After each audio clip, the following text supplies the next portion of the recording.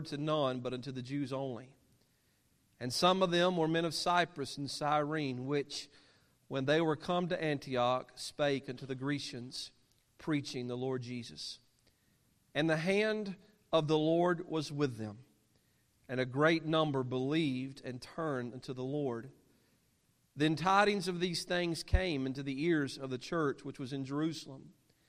And they sent forth Barnabas, that he should go as far as Antioch, who when he came and had seen the grace of God, was glad, and exhorted them all that with purpose of heart they would cleave unto the Lord.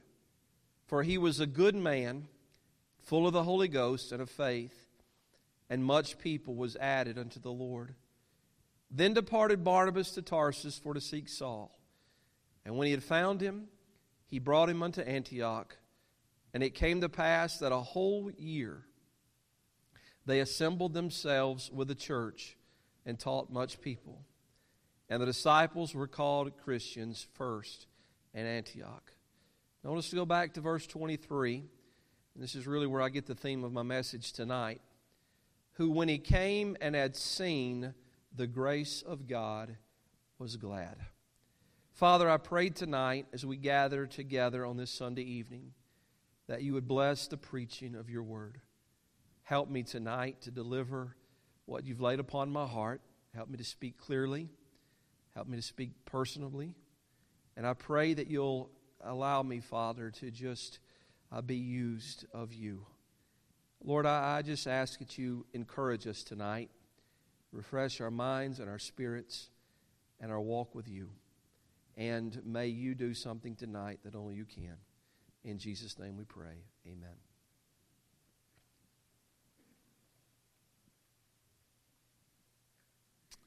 When I was a young boy, my family, I don't know when it started really. I just know that my family went to church. And I was always excited to go to church. And even when my dad was working swing shifts and he was having to work night shift, if my mother had something going on with my little brother, they would find me a ride to church and look forward to it. I remember distinctly Vacation Bible School, and there was a Bible given to the kid who brought the most visitors in 1 week, and I still have that Bible. It's in my office today. And I just thank God for those precious moments. And much of it I didn't understand. I'd go to sleep during church. I would sit beside one of my friends, and we would play Connect the Dots or Hangman or something. And, if we got a little noisy, we got that look, and we knew to calm down. And I can't say that I got something every time I went to church, but, I didn't know anything about children's church in that day. You just went to church, and you sat there, and you got what you could. And I just know that I picked up more than probably my parents realized. And I thank God for that influence that it had in my life when I was young. Because I've made it known many times they let a problem in the church. My dad was very active in the church, and a problem happened, and some people were doing something they didn't need to be doing, said some things that were hurtful, and it caused my family to get out of church. I didn't know why. To this day, to me, it doesn't even matter why.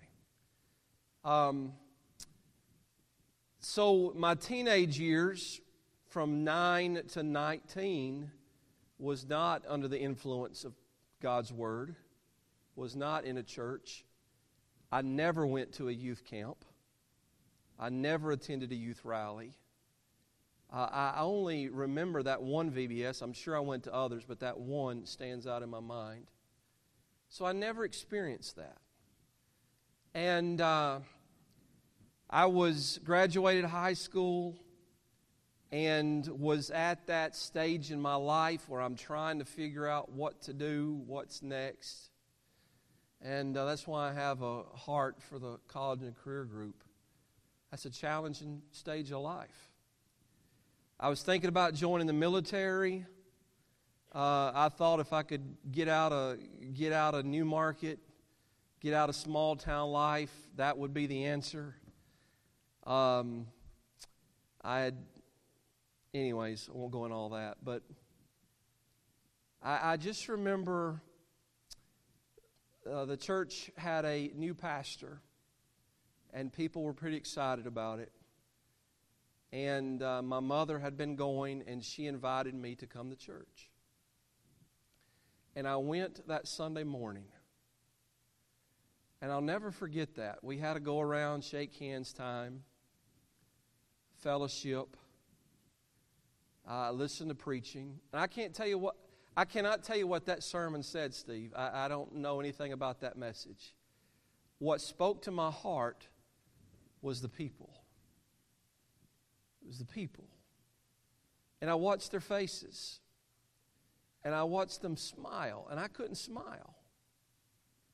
And I watched how they interacted with one another. And that stood out to me. That was different. And I realized in that one service, those people have something I don't have. They got something that I need. And I went home that afternoon, and I was working on my car. And as I always tell this, it seemed like I was always working on a car. It never ran, Dylan, I got towed so many times. I know how to steer and handle a car that's 3 foot behind the bumper of another car pretty well. And I remember I called my mother, and I said, Mom, are you going back to church tonight? And she says, I will if you want to. And I said, I think I need to go tonight. And I went back Sunday night. Not as many people there, but I watched people. And then some of the younger kids, 16, 17, 18, they invited me to go to Burger King after church. I said, yeah, why not? And we went, and we had a good time. God began to do a work in my life at that time. It didn't start with preaching. You got me? It started with God's people. That's where it started for me. And now here we are, 29 years later. Soon to be 29 years later. God's grace can do a great work. And what we see here in Acts chapter 11 is a picture of grace. All right? What better place to view a picture of God's grace than in a local church? Because the local church brings together a group of diversified individuals from all walks of life who have their own unique story of how they came to Jesus. The local church is the only place where Alabama and Auburn fans and Tennessee fans can come together. Right? After they played one another on Saturday. The local church should always be a picture of grace. It should always be a picture of God doing work in people's lives. They don't all look the same. They come from different backgrounds. Some have money, some do not. But we're still connected together. Some have been raised in church. Some it's brand new. But we still come together. The local church should always be a picture of God's grace. Like you, I'm naturally drawn to people who are like me. Okay? Christy and I used to joke about this, and this is a true fact. You go to teen camp, and there's 1,000 kids. And kids will somehow find kids who are just like them. Just like them. And we'll see, of all the people, how did those two end up together? You'll look at their clothes. They're dressed just alike. We are naturally drawn to people that we are like. But grace is more than just being drawn to people who you're just alike. It's people from all walks of life, different colors, different cultures, different backgrounds, but they come together because of one reason. And that is we have experienced the grace of God found in Jesus Christ alone. Amen? Now in verse number 19, these people at first seek to reach those whom they best associate with. Now they which were scattered abroad upon the persecution that rose about Stephen traveled as far as Phoenicia and Cyprus and Antioch, preaching the word to the Jews only. But as God's people grow in grace, the more diversified the family of God should become. And some of them, in verse 20, were men of Cyprus and Cyrene, which, when they were come to Antioch, spake unto the Grecians, preaching the Lord Jesus. The local church should consist of a balanced representation of its community. Amen?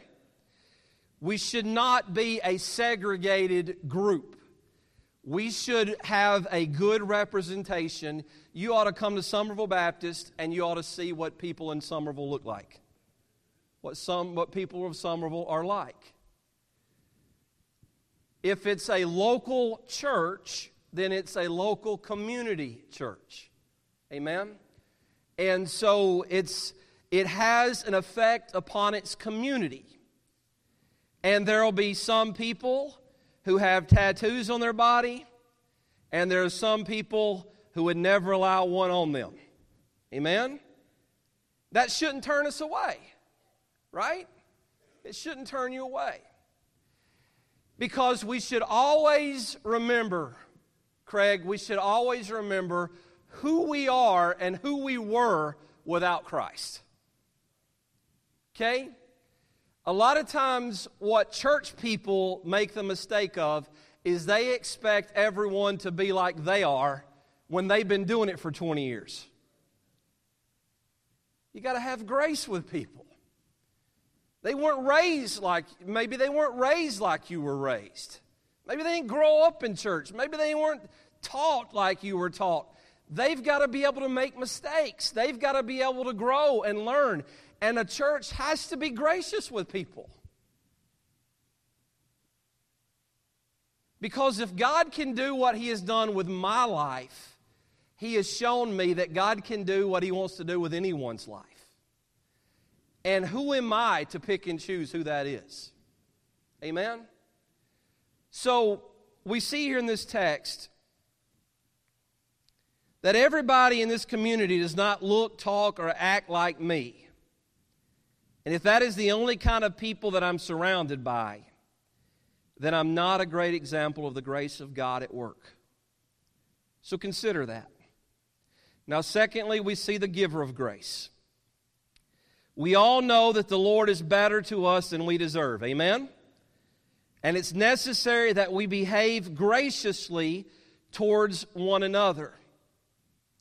But the only one who offers a grace that has the power to eternally save is the Lord. And the Bible says in verse 21 that the hand of the Lord was with them, and a great number believed and turned unto the Lord. Without the powerful hand of the Lord, our preaching and witnessing becomes little more than a speech or a boring lecture. If you look up the phrase, hand of the Lord, it shows up 38 times in the Bible. It is a holy, mighty, and righteous hand. In Joshua chapter 4, Joshua was instructed to build a stone memorial that we've discussed in recent sermons that marked the location where Israel crossed the Jordan River.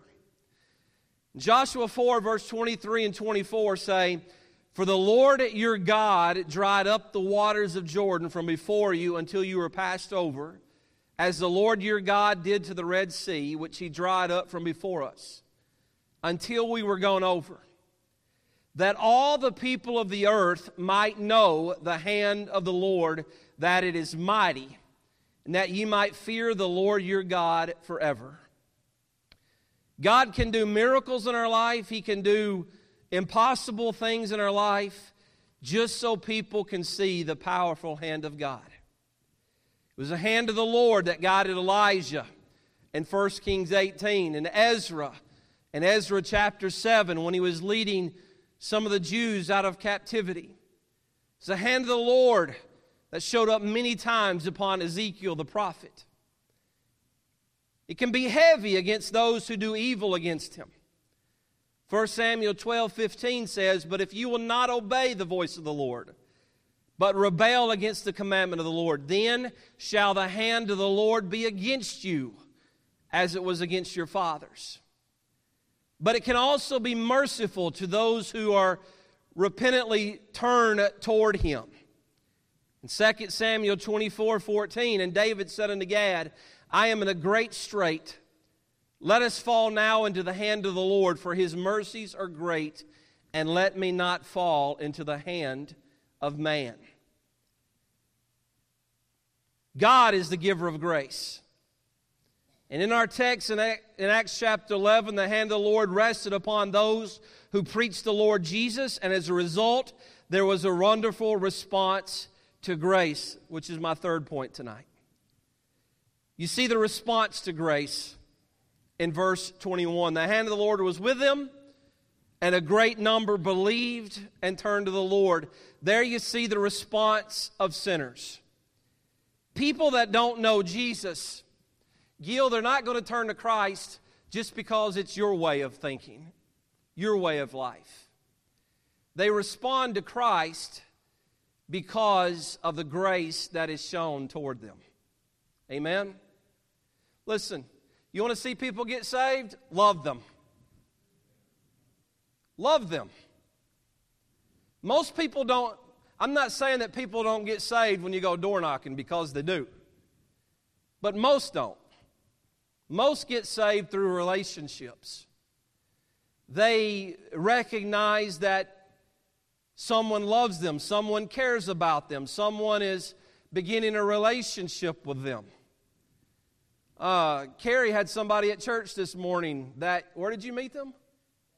Met him at Walmart. He was sitting with Carrie in church this morning.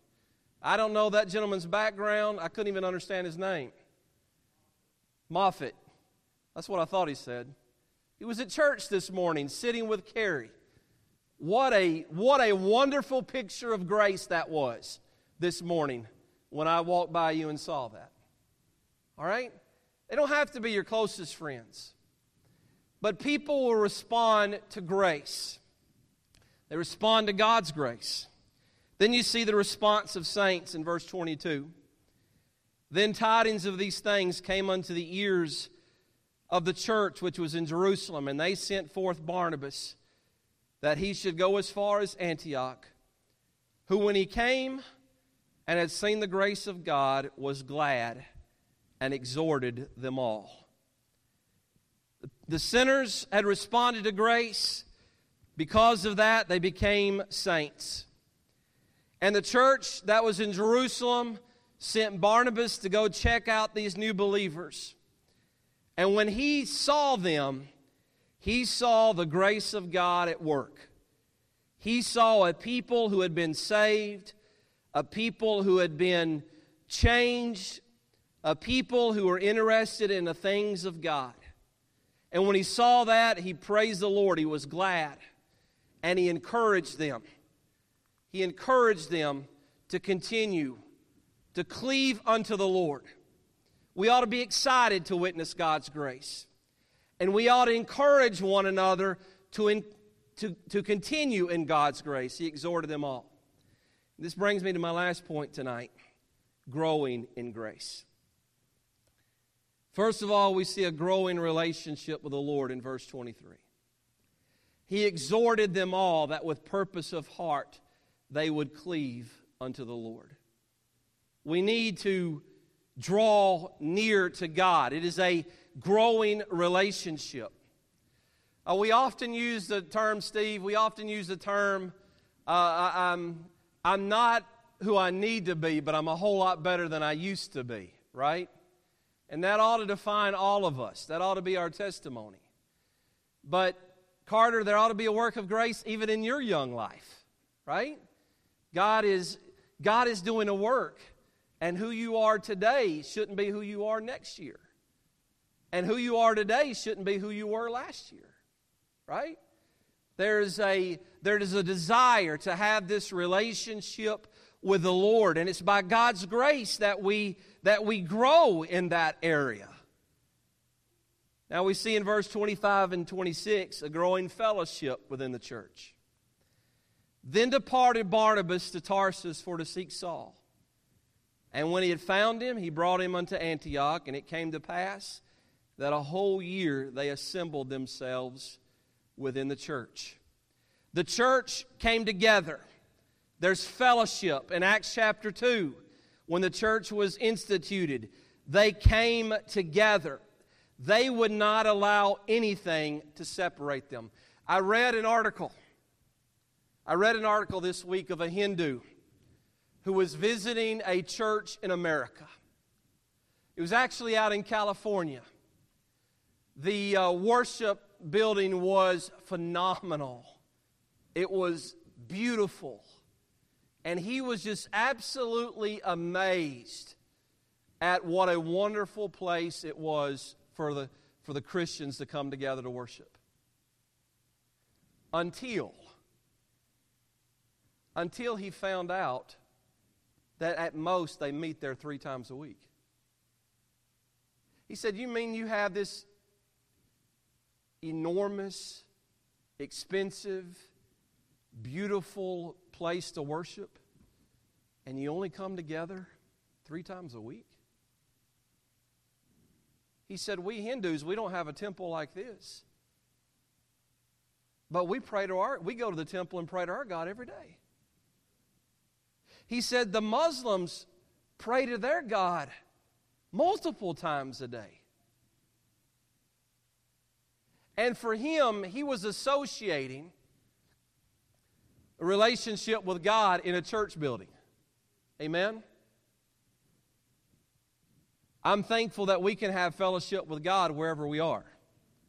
I'm thankful that we can get in the Word of God wherever we are. I'm thankful that we can pray to God wherever we are. But there is something special about God's people coming together. And it's not something to be forsaken. It is something that should happen more and more often. There's an important aspect that we find in growing in grace when we come together and fellowship within the church. Then we see at the end of verse 26 a growing knowledge in the Word. Barnabas brought Saul back from Tarsus, and they gathered together, they assembled themselves with the church and taught much people.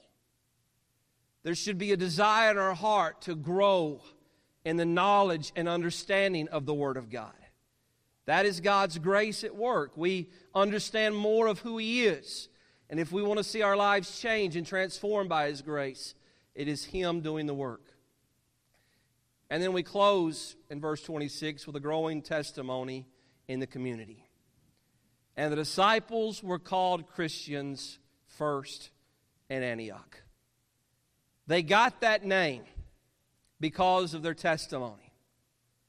People saw them not only as disciples of Christ, they saw them as little Christs. They saw them as examples of who Jesus Christ is. And so we as a church are not trying to replicate the church down the road. We as a church ought to be trying to replicate who Jesus Christ is and how He ministered to the community and ministered to others.